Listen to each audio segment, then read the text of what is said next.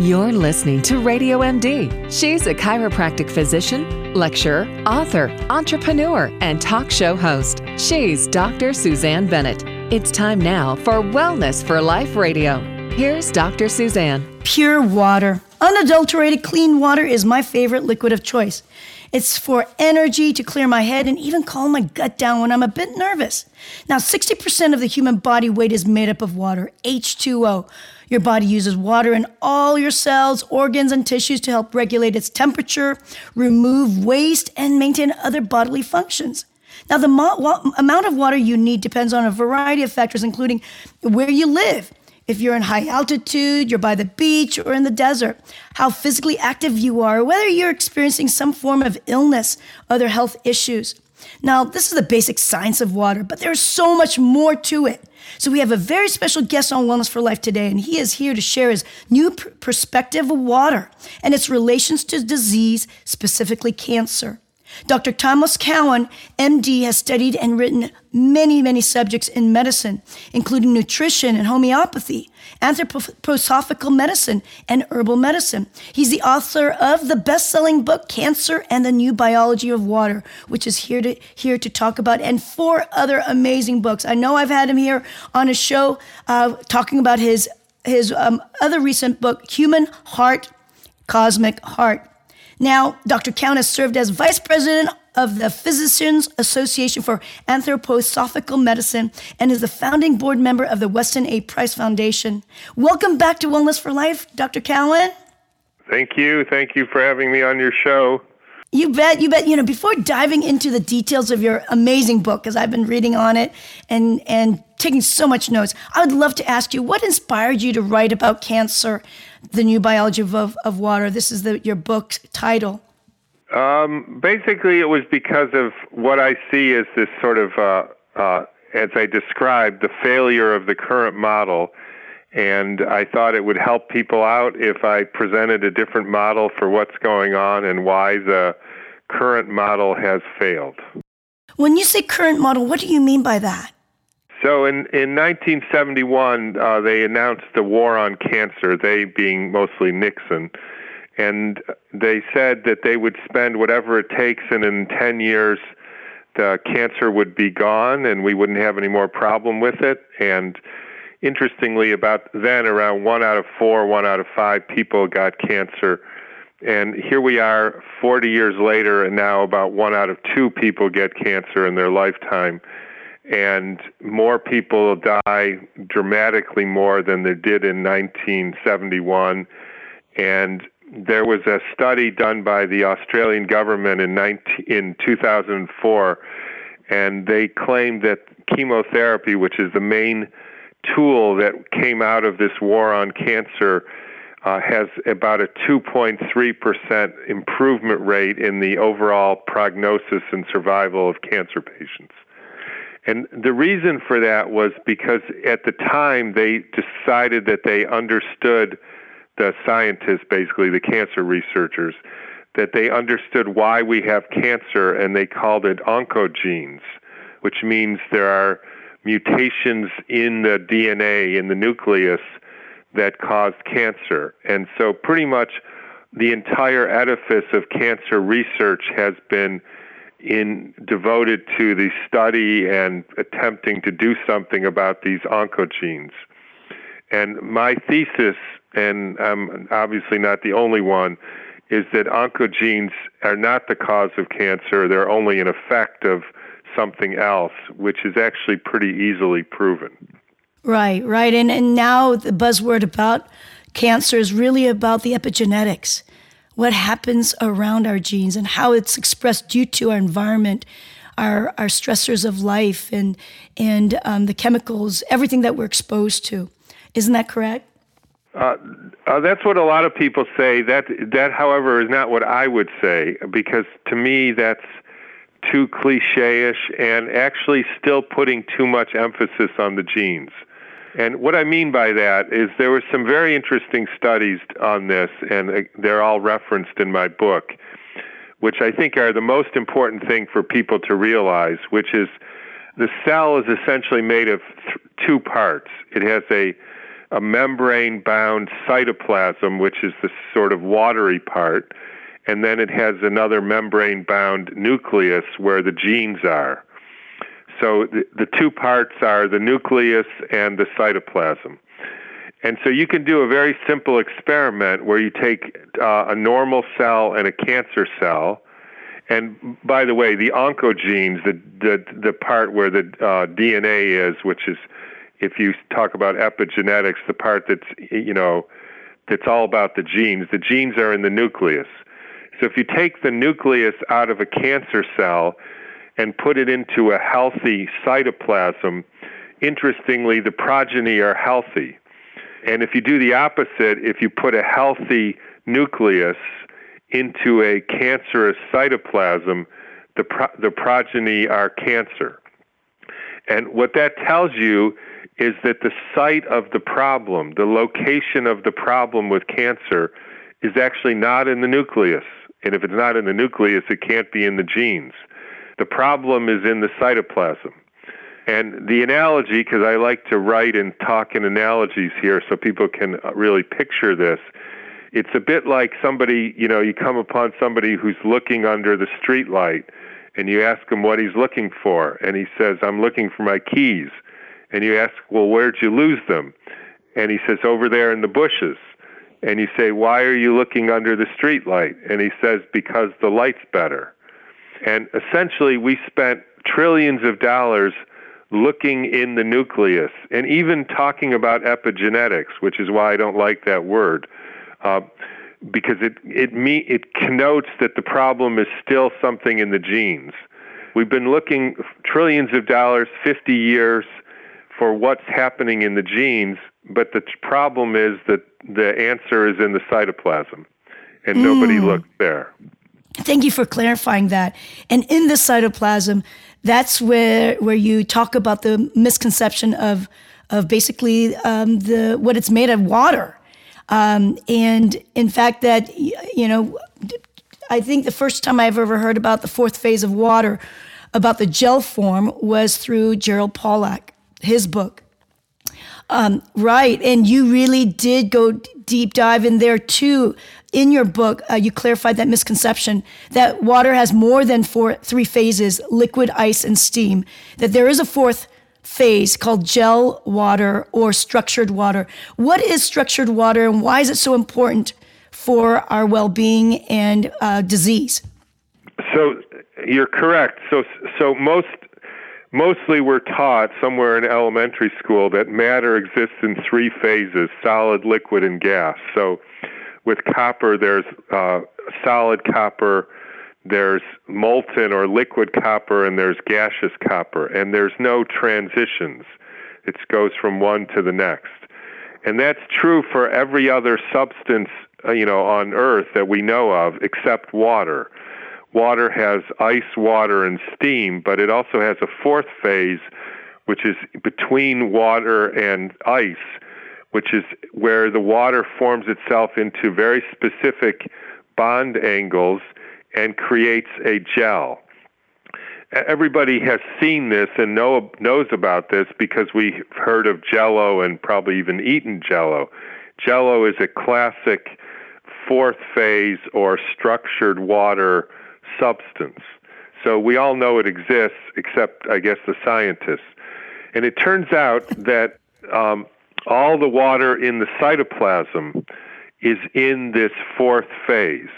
Now, this is not something that I made up. In fact, if you go to an MRI machine, which is one of the ways that doctors, oncologists diagnose cancer, and what an MRI machine is measuring is something called the relaxation phase of water in the cytoplasm. So in other words, when the water in the cytoplasm is in this perfect crystalline gel, then that creates basically health of the cell, and I can go into exactly how.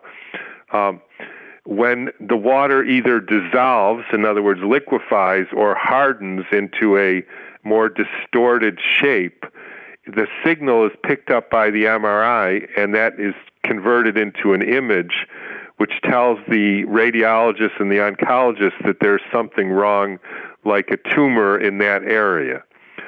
So if somebody says there's no evidence that structured water has anything to do with cancer, that's, of course, ridiculous, because that's the main tool that we use to actually diagnose cancer.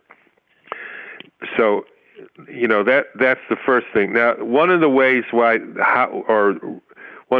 this is so important is if you forget about everything one thinks about cancer and just looks and uses your observation, what you notice is that cancers are always denser and harder than the surrounding tissue.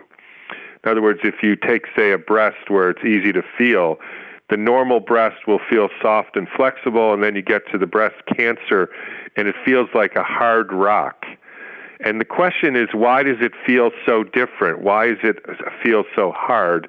And the answer is because it's more dense. In other words, the cells are essentially, more concentrated. There's more breast cells in whatever square inch or square centimeter than in the normal tissue. In other words, the spatial orientation of the cells has changed. And as I described in the book, that is exactly one of the functions that happens because of the water in our cytoplasm. If the water is structured, it distributes the sodium, potassium across the cell membrane. That creates a negative charge around the cell. Two negative charges around the cell repel each other, and they keep their distance and produce healthy tissue. When the cell loses its charge because the water structure deteriorates, then the cells clump together and we get a tumor. So just to describe this, it's like if you've got a balloon that is nice and full, a small round balloon, and it's nice and full with liquid inside. What you're saying is that depending on the type of water you've got inside, if you lose that gel property, structured water, and you lose the potassium, which is potassium is more higher inside the cell, and you lose potassium and that potential of electrical current within the cell, then it can lose its turbidity and it will misshapen and flatten out more. In a sense, if you, let's say, take some of the water out, you end up having a much more lax type of balloon. And that's what you're saying that cancer can become, and that's how you can have more impacted cells one after another. And that's one of the the basics of what cancer is. Yes, that's close. I mean, that's very good. The real issue here, it's sort of a balloon, but the real issue is, so all cells have a charge around them, let's say a negative charge. So when two negatively charged cells come together, they repel each other, keep their distance, and form healthy tissue. The creation of that charge around the cell has been of interest to cell biologists and doctors for literally centuries. They tried to figure out where that charge came from. And over the centuries and decades of research, they figured it out. It came because of the distribution of sodium and potassium inside and outside the cell, which then was another of the central mysteries of biology, which is, how do cells live in a salt-rich environment, a sodium-rich environment, yet they're high in potassium and low in sodium on the inside, and high in sodium and low in potassium on the outside? And that distribution creates the charge. So the question is, how does that sodium-potassium distribution come about? And it was one of the crowning achievements in medicine. And, Nobel Prizes have been given for the discovery in 1957 approximately of a sodium-potassium pump in the membrane, which pumps the sodium out and the potassium in. So that's considered one of the foundations of cell biology. The problem is it's incorrect. In other words, there is a sodium-potassium pump, but it's basically irrelevant. And the reason I know that is because a brilliant biologist named Gilbert Ling actually did studies on how much energy it would take for this pump to pump out the sodium and pump in the potassium. And he figured out it was about 30 times the amount of energy that the cell had to do everything. So it's like a person with a $2,000 a month job having a $30,000 a month mortgage. The math just doesn't work. So the question then is if this charge that's essentially the life of the cell is because it's charged, where does it come from if not from a pump? The answer is by some miracle of nature, and one has to really almost be in awe of what I'm about to say, is the structure of the water in this fourth phase is so situated, is so organized, that by itself it attaches to potassium and excludes sodium with no energy needed. And you can't hardly appreciate what a miracle that is.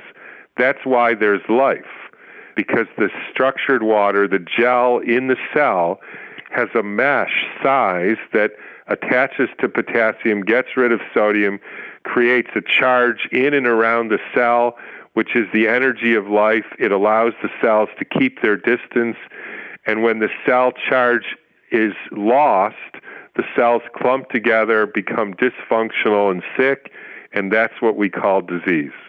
You about can see this in even in a joint. Why is a joint healthy? Because it has a structured water sac around it, and when two structured water sacs called bursas meet, because they're always negatively charged, they repel each other, and then you have smooth movement of the joint.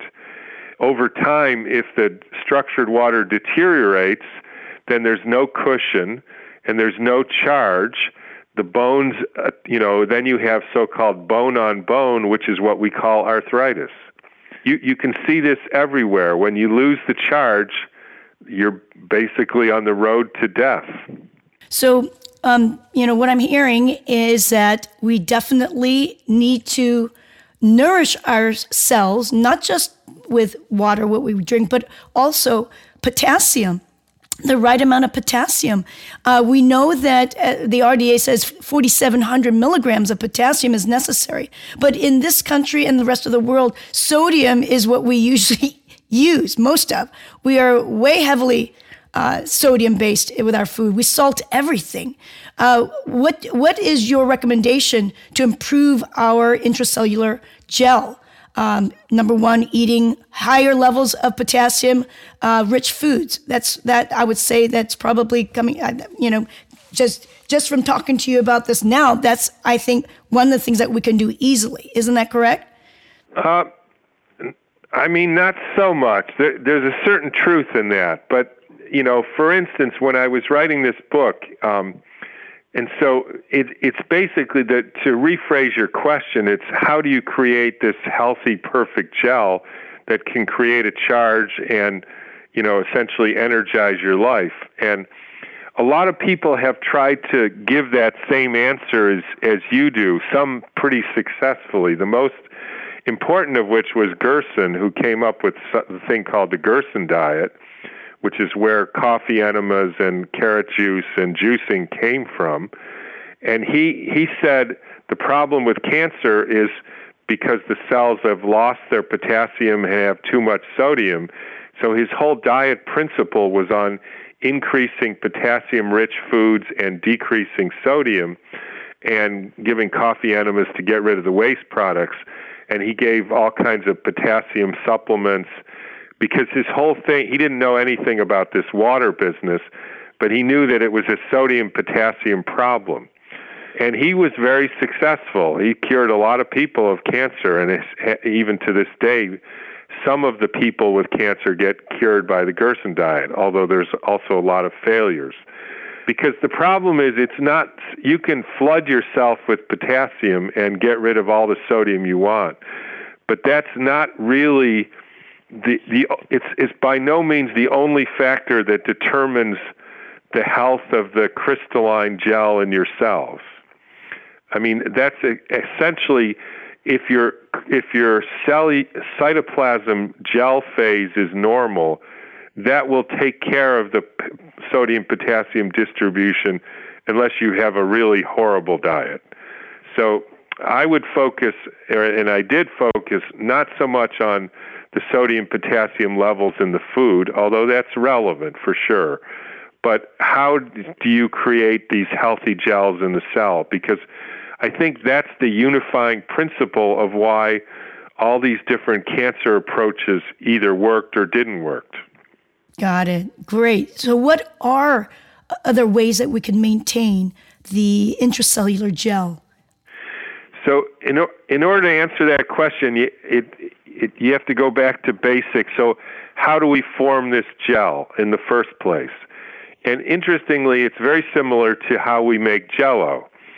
In order to make Jell-O, you start with gelatin proteins, and then you add water, and then nothing happens. So then you heat up the solution of proteins, gelatin, and water, and then you cool it, and it forms a gel. So what happened when you heated it is that you took these proteins that were essentially bound up, that were, not extended and therefore not available to interact with water, and you made them, essentially unrolled them, so that unfolded them so that they could interact with water. So the role of heat in that is to unfold the proteins, allow the proteins, which are hydrophilic surfaces, to interact with water, and then when that's cooled, it forms a gel. So that's the same thing that happens in our cytoplasm. So we have these proteins, mostly actin, there's a few others. They form an intercytoplasmic network, like Jell-O, and they interact with water, and hopefully the purest water you can have. Now the question then is, what is the role of heat? What plays the role of heat in the cell? Because we don't have little Bunsen burners in our cells. That wouldn't work. So it turns out it's a very interesting answer, and one that's hugely misunderstood, not only by conventional medicine, but by alternative types. Is it turns out that this molecule called ATP, which is people say is the energy molecule, has nothing to do with energy at all, even though that is one of the most heretical statements that anybody can make about science. But what ATP does, it attaches to the ends of these proteins and unfolds them so that they can interact with water like the heat does and form gels. So it is true that if you have an ATP deficiency, you're not going to be able to structure your water, and you're going to have low energy, because the energy of your body comes from from the charge generated by the water. So it looks like ATP is creating energy, but it isn't. It's just unfolding the protein so that the water can generate the energy. Now, therefore, anything that interferes with your body's ability to make ATP, which happens in the mitochondria in our cytoplasm, anything that happens there will lessen your ability to make these gels, and therefore you won't have enough energy. And if you don't have enough energy, everything goes poorly, and like I say, you can't make the charge, and then your cells clump together and eventually you get cancer. So anything that affects mitochondrial function will affect the generation of ATP. Now there's a lot of things that do that, like toxins do that. Probably the predominant one is non-native electromagnetic fields. They basically poison your mitochondria and keep it from being able to make ATP, and then you can't make gels. So cell phones and cell towers and tablets and all that stuff. Another one is as the deuterium levels, which is an isotope of hydrogen, accumulate, the deuterium essentially poisons something called ATP synthetase, which is an enzyme that makes ATP, you can't make ATP, you can't structure your water, you can't generate a charge. Cells clump together, you lose function, you lose energy. So there's a whole lot of things that can play into this process. And, partly the book was about writing about what factors influence it and what you can do about it. Right. You have a whole chapter on deuterium-depleted water. And Right. And now you can start to find companies that make deuterium-depleted water. It is super expensive. There's no doubt about that. But also there's a diet that you can shift a little bit. There's a diet like a low deuterium-depleted water diet. Is that something that also you recommend? So when you look at that, the physiology of it is deuterium substitutes for hydrogen. It's an isotope of hydrogen. And so certain molecules can incorporate deuterium into their structure and others can't, because deuterium, when it substitutes for hydrogen, it changes it. So, for instance, fats are not able to incorporate deuterium into their structure. So fats are, generally speaking, always low in deuterium, whereas glucose, carbohydrates, tend to be higher in deuterium. So if you're generating your energy essentially from food from fats, you'll end up with lower deuterium levels. And if you generate your energy from carbohydrates, you'll generate higher deuterium levels. And this is such an interesting subject because there have been people, this started with Russians who are investigating these people in Siberia, because deuterium-depleted water freezes at 4 degrees instead of 0 degrees. So people who drank glacial runoff water, it's always low in deuterium. It's about 130 parts per million instead of 150. So there was these groups of people who spent their lives drinking low deuterium water, and they were studied for decades by the Russians. They found out that they had 40 times the number of centenarians, people who lived till they were 100, as the rest of the Russian population. No cancer, no heart disease, no diabetes, etc. And they figured out over these decades that the main factor was they were low in deuterium, and that allowed them to generate energy more efficiently than the normal people. So this has been reproduced by giving people essentially low deuterium water, and as you said, low deuterium diets to sort of mimic this. And I don't know if we can generate 40 times the centenarians. I mean, some of these people lived 120, 130 years. But it's some very interesting studies published on, people with prostate cancer live twice as long who do deuterium depletion. People with breast cancer live twice as long if they do deuterium depletion. So it's a remarkable intervention. It's not cheap, as you say, just because the technology of getting deuterium out of water is not easy. But it's a very profound intervention, which I wrote about in the book. Right. You've written so many fascinating technologies. People have got to read this book, Cancer, The New Biology of Water. Before we say goodbye, I can talk to you forever here, Dr. Cowan. I do want to tell you how impressed I am with your organic gardening, that you grow 80% of the plants you consume. That's just incredible. I love hearing that. And then you also have a website that I believe you make products out of your garden. Can you just talk a little bit about that before you go? And the website is called drcowansgarden.com. Yeah, I've been an avid gardener, organic gardener for decades. I taught gardening in the Peace Corps back a few lifetimes ago. And we got access to a very big garden in Napa, and so we started growing stuff, and we made it into vegetable powders to help people diversify their diet. We tried to grow unusual things because I've believed for years that it's not just eating a whole bunch of kale, but it's eating, traditional people ate 100 different vegetables a year, and modern people eat 12, and ketchup is one, and iceberg lettuce is 2.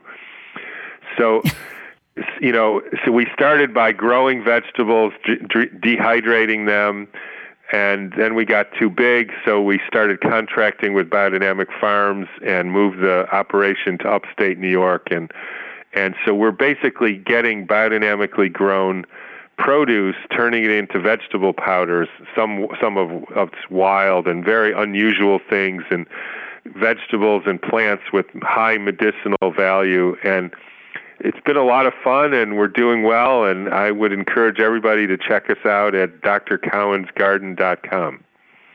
Thank you. Absolutely. Really wonderful stuff. I'm so excited. Thank you so much, Dr. Cowan. The website also that to learn more about his book is Fourfold Healing. And that's FOURFOLD healing.com. Thank you again.